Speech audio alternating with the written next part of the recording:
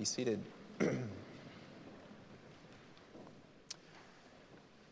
We are beginning a new eight-week series today called A Healthy Community of Love. And we will be looking at traits and practices of the people who enable and sustain healthy communities. I trust that we'll all agree that there are no perfect churches. A lot of us have spent way too much time trying to find one, and it's a futile search, obviously. But I would say that there are healthy churches and unhealthy churches. Or perhaps it's better to say that every church has dimensions of unhealth and dimensions of health. So my question is, at the outset here, is what makes a church healthy? I wonder how you think about answering that question.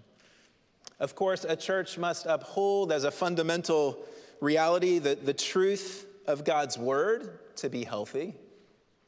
A church cannot be healthy without coming under the authority of God in these God-breathed words of Scripture as he exercises his authority through Scripture. But we all know that there are many churches who affirm the authority of Scripture and pride themselves on doctrinal purity that we would not describe as healthy. So it has to be something, there's something beyond this. Often people look at measurable metrics. I knew a leader once who talked a lot about nickels and noses. You know, we can measure the budget, we can measure the attendance. Is that what makes a healthy church, when the attendance is large and the budget is large? And it's true that all of us feel better when the room is a bit more full. It is. And it's true that we probably feel better when the giving seems to be going well. But the reality is that those metrics are unreliable indicators of health. It's possible for there to be a crowd in the room and for there to be genuine unhealth in the church and for the church to suffer as a result. An unhealthy focus on those metrics can lead actually to significant unhealth in the body of Christ. I think we all know that instinctively. So health isn't found primarily in measurable metrics, but it's also not found primarily in entertaining programs or compelling teaching materials or the quality of our music either. All of these things, including growth in numbers and growth in giving, can be offshoots of health, but they are not its source. They are not the thing itself. So then where is health to be found when we think about churches being healthy? Well, let's go back to Jesus for just a minute, our King, the one who is the head of the church, including of this church. You remember in the upper room with his disciples the night before he was crucified, he gave them a new commandment, he said, in John 13, "A new commandment I give to you, that you love one another. Just as I have loved you, you also are to love one another." And then Jesus says, "And by this, all people will know that you are my disciples, if you have love for one another."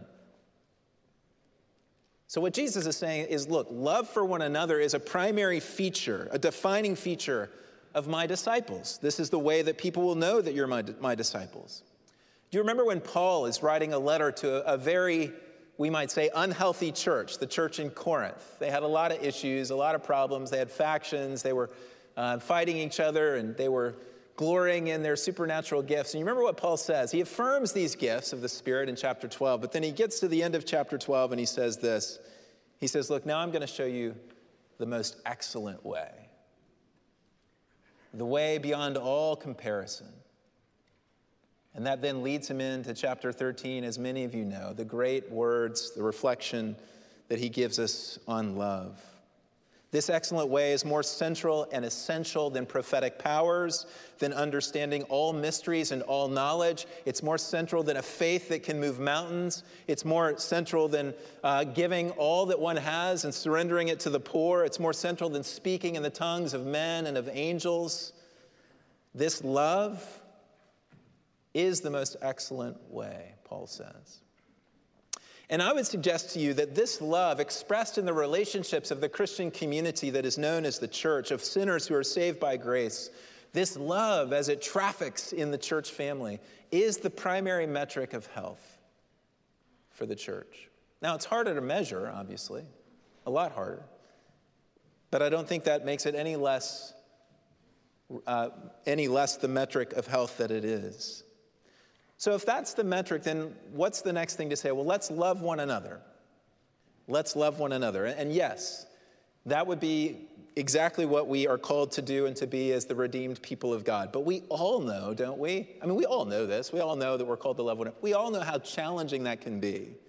I mean, it's challenging enough with the person that you fell in love with and decided you want to spend your life with, right?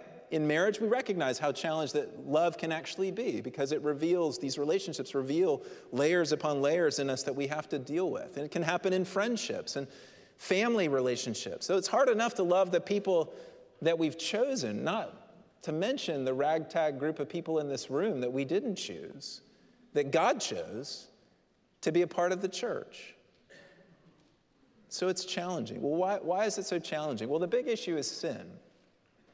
Sin puts all kinds of obstacles on the Christian way of love, and we all wrestle with sin. Remember 1 John 1, if anyone says that we have no sin, we deceive ourselves, and the truth is not in us. Or Hebrews 12, verse 4, in your struggle against sin, you have not yet resisted to the point of shedding your blood. The implication of both of these verses is that we continue to struggle and wrestle with the reality of sin in our lives. Every one of us does. And as a result of every single individual that makes up the church wrestling with sin, that means every relationship in the church will wrestle with sin, which means when you think about the church as just an amalgamation of all of these these relationships, then that means that every single church will wrestle with sin. And here's my thesis. It is that the key difference between healthy churches and unhealthy churches is this. Unhealthy churches deal with sin in a fleshly way, whereas healthy churches deal with sin in a godly way. Unhealthy churches deal with sin in a fleshly way, whereas healthy churches deal with sin in a godly way. This series over the next 8 weeks will examine some traits and practices that are central to dealing with sin in a godly way, or dimensions of who we are, and that's where we'll start today. Each of them will urge us, in response to the grace of God that is given to unworthy people like us, will urge us toward holiness and therefore toward health. And the reality is, as we all know, that healthy community is not natural. It is not the default. The default is unhealthy. The default is gossip and anger and rage and factions and slander and lack of forgiveness. That's the default. That's the way of the world marked and marred by sin. And that does infiltrate into the life of the church. Healthy communities are not natural at all. They're supernatural. They're empowered by the God of heaven and earth through his Spirit that he gives to us. And the beauty of the call of Jesus on our lives and on us as a body is that we are called by him not to settle for just natural things, not to settle for just the worldly way, but to rise up together and to pursue the otherworldly reality. To pursue this call to love one another as Jesus has loved us. And my hope and prayer is that we can continue to press into this call to a supernatural way of life together, with the people who are in this room right now, and those who were here at 8:30, who'll be here at 4, and those who couldn't be here this weekend. But the people who call this church home. And if you're a visitor and you're on your way in, I hope that it's true for you as well, if you become a part of this church family. So we're starting this series on the ground floor this morning. And our passage today is one of the great texts in the New Testament, Galatians chapter 2, verses 11 to 21. The reason I say we're starting on the ground floor is because we're going to start at this basic, central, foundational gospel truth that I believe must be the ground and the foundation on which anything in the church is built. So this passage is dense, and our run through it today will by no means track with all of the density of this text, though my hope is that at some point in the future in our time together, we'll come back and do just that. The scene is Antioch in Syria, about 300 miles north of Jerusalem. Antioch is a base for the Gentile mission of the church. And Paul and Peter and other Jewish Christians are in Antioch, and they are enjoying meals together with Gentile believers. So they're eating meals together. That was a very significant act in the ancient world. It still is today, but even more so in the ancient world, signifying fellowship and fraternity and relationship. Then certain men came to Antioch from James, from the church in Jerusalem. And when they arrived in Antioch, Peter and many others with him, including even Barnabas who had been part of Paul's delegation to Jerusalem, they actually stopped eating with Gentile believers. And then Paul, because of that action, opposes the Apostle Peter to his face, he says, and calls his actions hypocritical. In Greek, a hypocrites is an actor who wears a mask and plays a role. So Paul is saying to Peter and accusing him and the others of putting on a mask and of not being their true selves, acting out the false script of these other men who had come up from Jerusalem and not the true script of the gospel in the way that they're relating to these Gentile believers. And Paul says further in verse 12 that you did this, Peter, because you were afraid of this group of men. You were afraid of their disapproval and their judgment.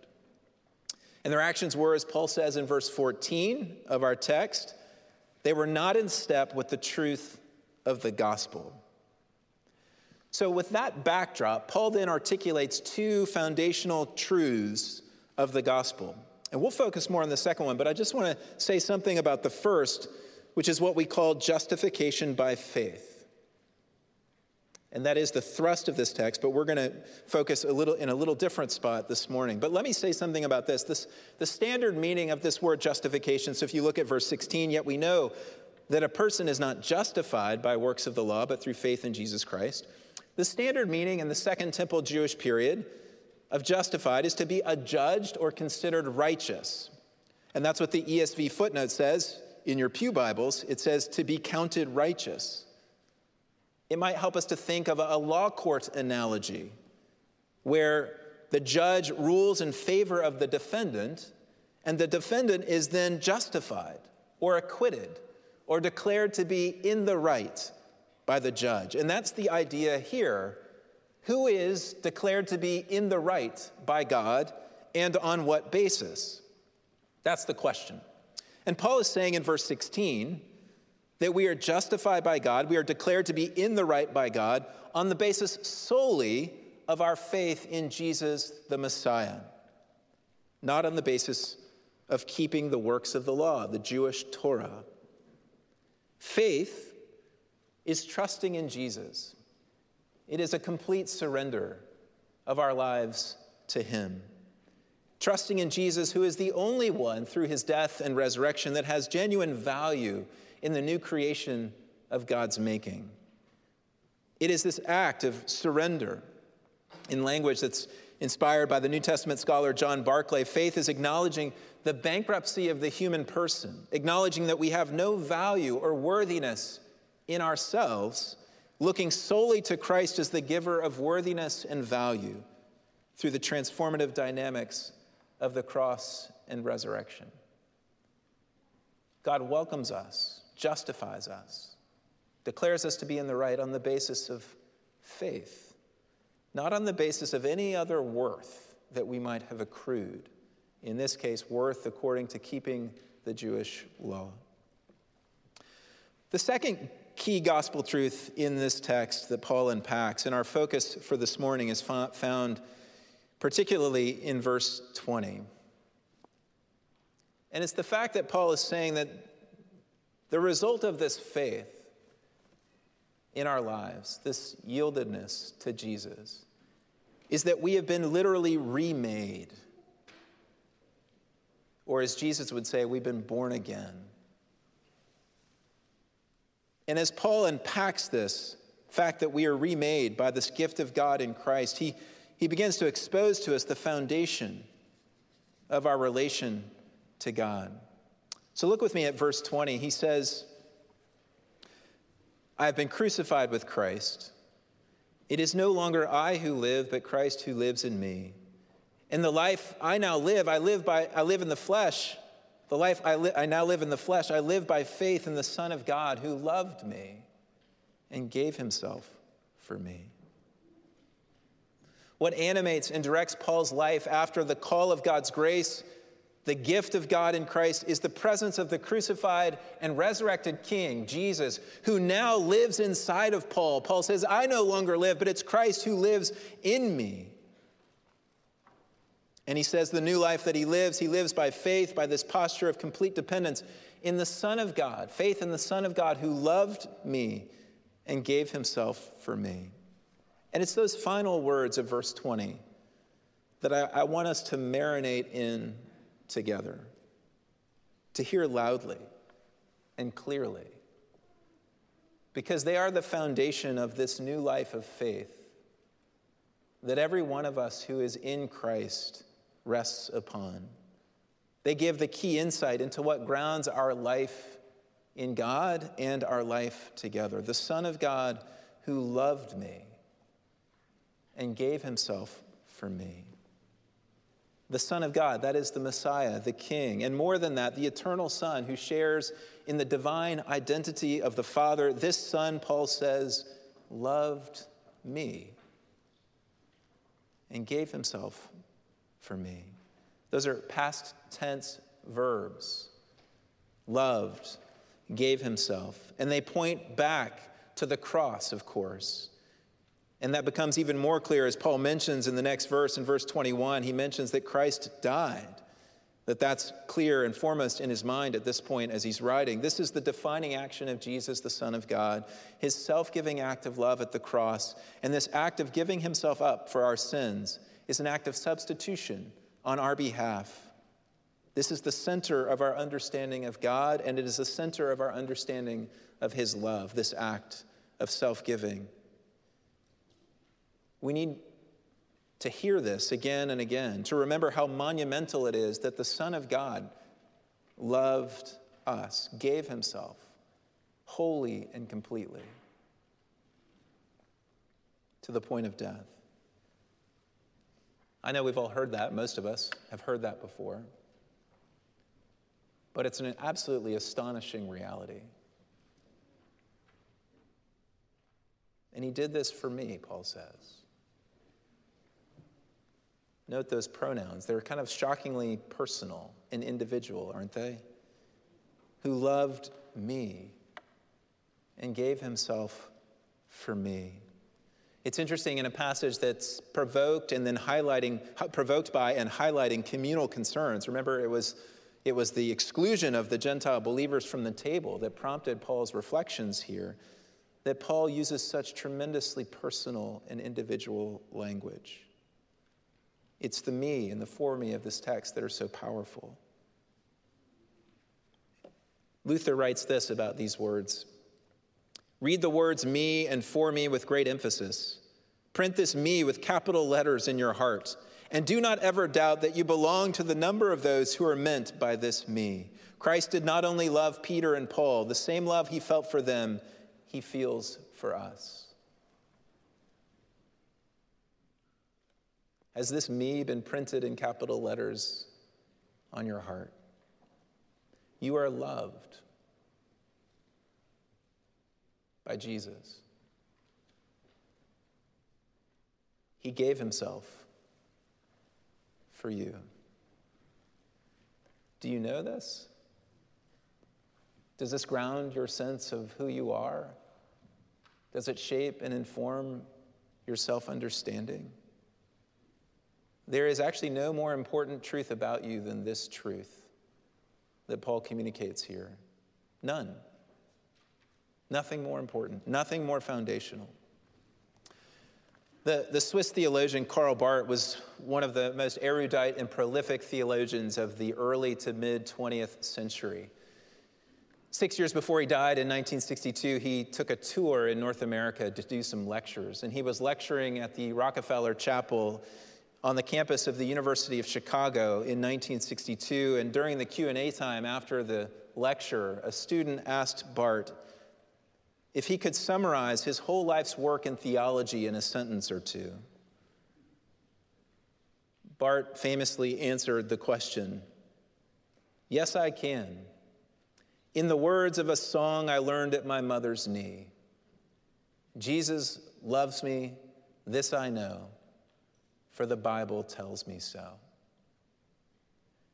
When he answered in that way, he was 30 years into his magnum opus that we know as Church Dogmatics. It ended up being a 6 million word piece, plumbing the depths of the character and being of God and the centrality of the revelation of Jesus and all that comes from that in the life of the church and in salvation. And he just said, in the words of a 3-year-old or a 4-year-old, Jesus loves me, this I know. Is there any truth more profound and more basic and more central for our lives? Of course not. This is our foundation. And Paul reveals that foundation here as he's writing about a life that's been remade by the gospel of Jesus, a life that's defined by this faith in the Son of God. He just gives us a glimpse. It's not his primary theme here, but he gives us this glimpse that how I relate to Jesus as one who loves me and gave himself for me. And when he says that word me, we need to remember that the me there is not a me who's glorious and worthy. The me there, Paul's already described in chapter 1 of this fighting letter to the Galatians, that he persecuted the church of God violently, and he tried to destroy it. And while he was doing that very thing, God loved me and gave himself for me. So Paul can write later in Romans chapter 5, he says, but we know the love of God in this, that while we were still sinners, while we were enemies, while we were running away from him, Christ died for us. The love of God was made known to us, and that Christ died for us while we were enemies and still far off. He loved me. So if you're sitting here and you're thinking, he couldn't love me, well, Paul would say to you, that's absolutely wrong. That doesn't make any sense because he loved me. And I was running in the opposite direction. It's this love for Paul that he unveils, and as he does it, this is the relationship with the living God of the universe that's at the heart of the life of faith. This is at the foundation of any way that we can live in the church today. It is to know beyond the shadow of a doubt with the Apostle Paul that he has loved me and that he has given himself for me. Do you know that? Is that the ground of your being? Is that the most important thing about you when you wake up on Monday morning and Tuesday morning, and when you walk into a challenging and difficult meeting at work? Do you know that he loved you and gave himself for you? Here's my contention. No Christian individual, no Christian relationship, no Christian community can be healthy outside of a deep and abiding assurance of the love of Christ for us. And here's my proof text in this case, Ephesians chapter 3.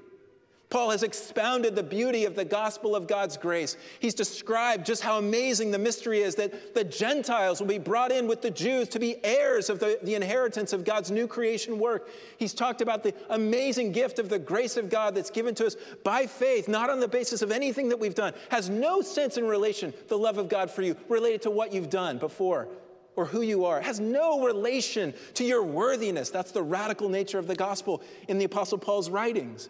And as he's expounded all of that, he's about to turn the corner to say, this is how that should be lived out in your life and in mine, how you should live this out. The churches in Asia Minor in this letter that we call Ephesians, but I think was really a circular letter to be read to many churches in Asia Minor. And he's about to turn the corner to say, this is how you're supposed to live. Do you remember what he says at the end of chapter 3? He says, I'm on my knees praying for you people. I love you. I'm praying to the Father, the one from whom every family in heaven and earth derives its name. And this is what I'm praying for you, that according to the riches of his glory, he may grant you to be strengthened with power through his Spirit in your inner being, so that Christ may dwell in your hearts through faith, that you, being rooted and grounded in love,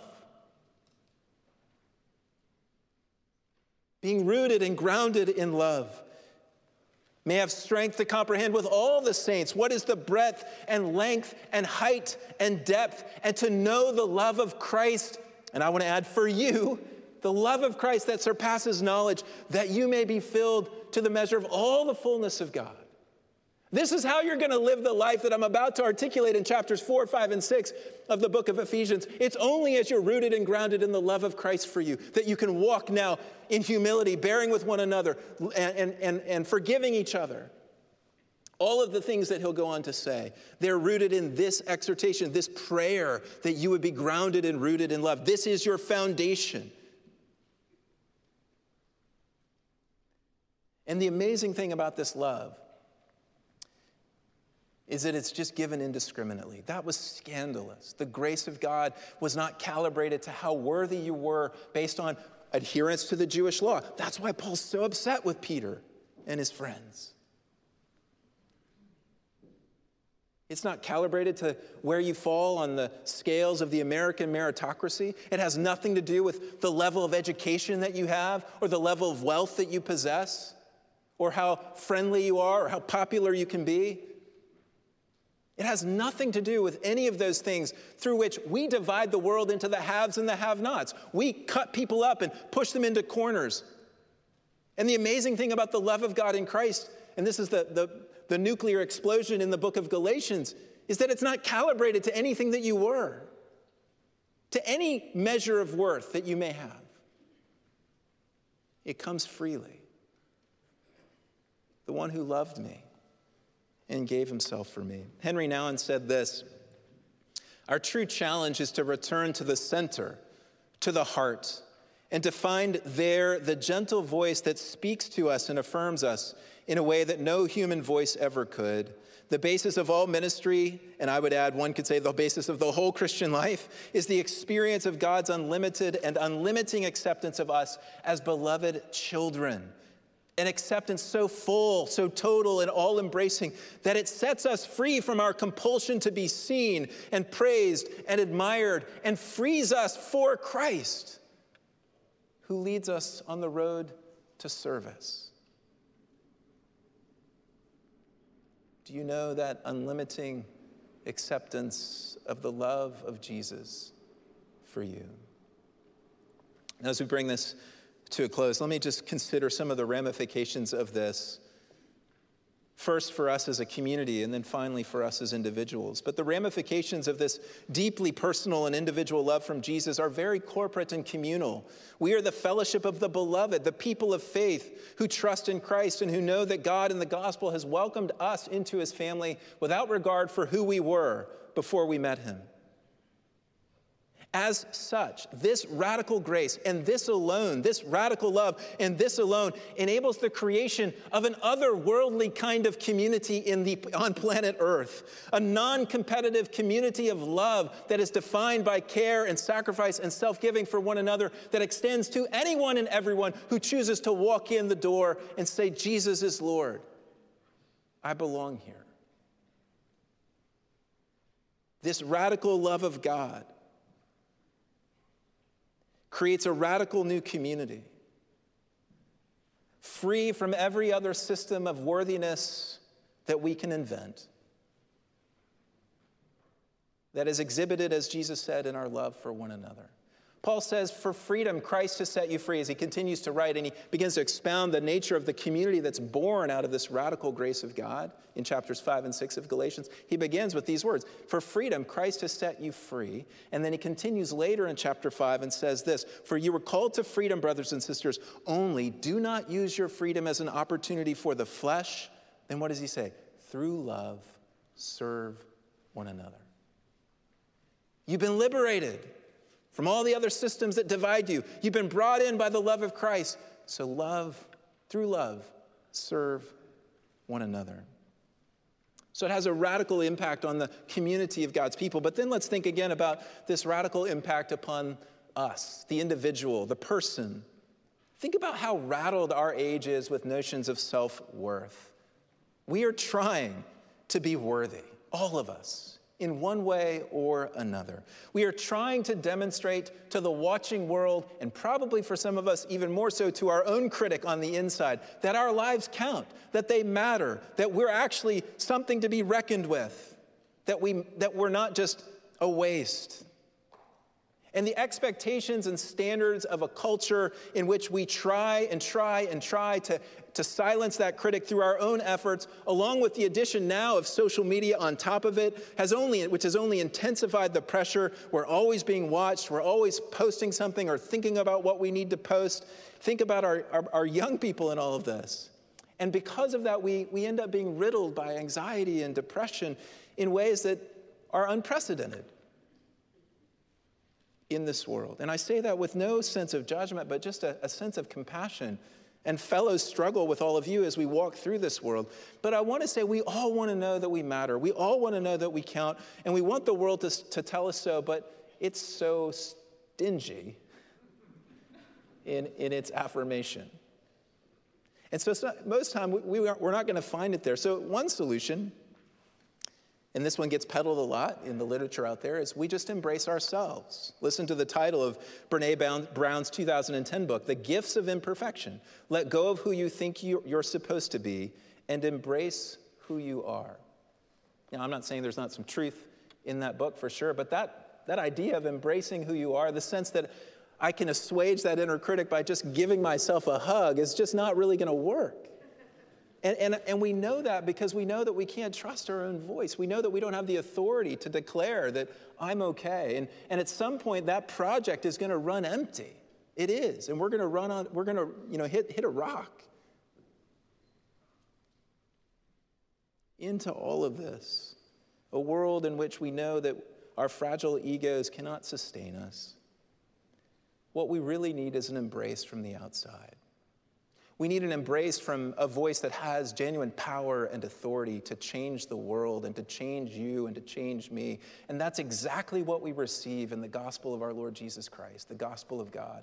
We receive this embrace that the God of the universe has done something so extraordinary for you.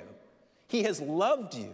He has given himself for you, that you are now welcomed into his family as a child of the living God. And this is the foundation of who you are. And this embrace, which silences for once, and it's the only thing that can silence that critic, this embrace then leads us, as Nouwen said, it sets us free from our compulsion to be seen and praised and admired. We don't need to be seen and praised and admired by the world around us anymore, because we have been seen and welcomed and admired and valued and embraced irrevocably by the living God in his Son. And that creates a new reality that frees us. So as those who are loved deeply in this way, we need no longer hold grudges. Love, remember, doesn't keep score. We don't need to expect something out of other people. We need not clamor for position or power. We need not seek attention. We need not get credit. We need not avoid the burdens of others. We need not withhold forgiveness. We need not please ourselves to the exclusion of pleasing others. We need not gossip or slander about our brothers and sisters or our neighbors or our friends. To say that the Son of God has loved us and given himself up for us is to say, quite simply, that our cup overflows. It overflows. And we are filled and full with the only thing in the universe that can bring us rest and peace. And because of that, we do not need to be enslaved by the opinions of others. We don't need to keep up with others. It's interesting, isn't it, that Peter's actions that Paul says were hypocritical were rooted in the fear of the circumcision party. This is important. It was the fear of those men that had come up from Jerusalem that led him to withhold fellowship with the Gentile believers. And I think it's fair to say that in this instance, his desire for their approval exposed a void in his heart that exposed a diminished view of the love of Christ for him.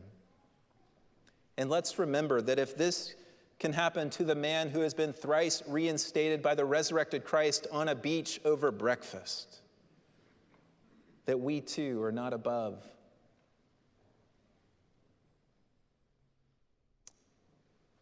such diminishment of our view of the love of Christ.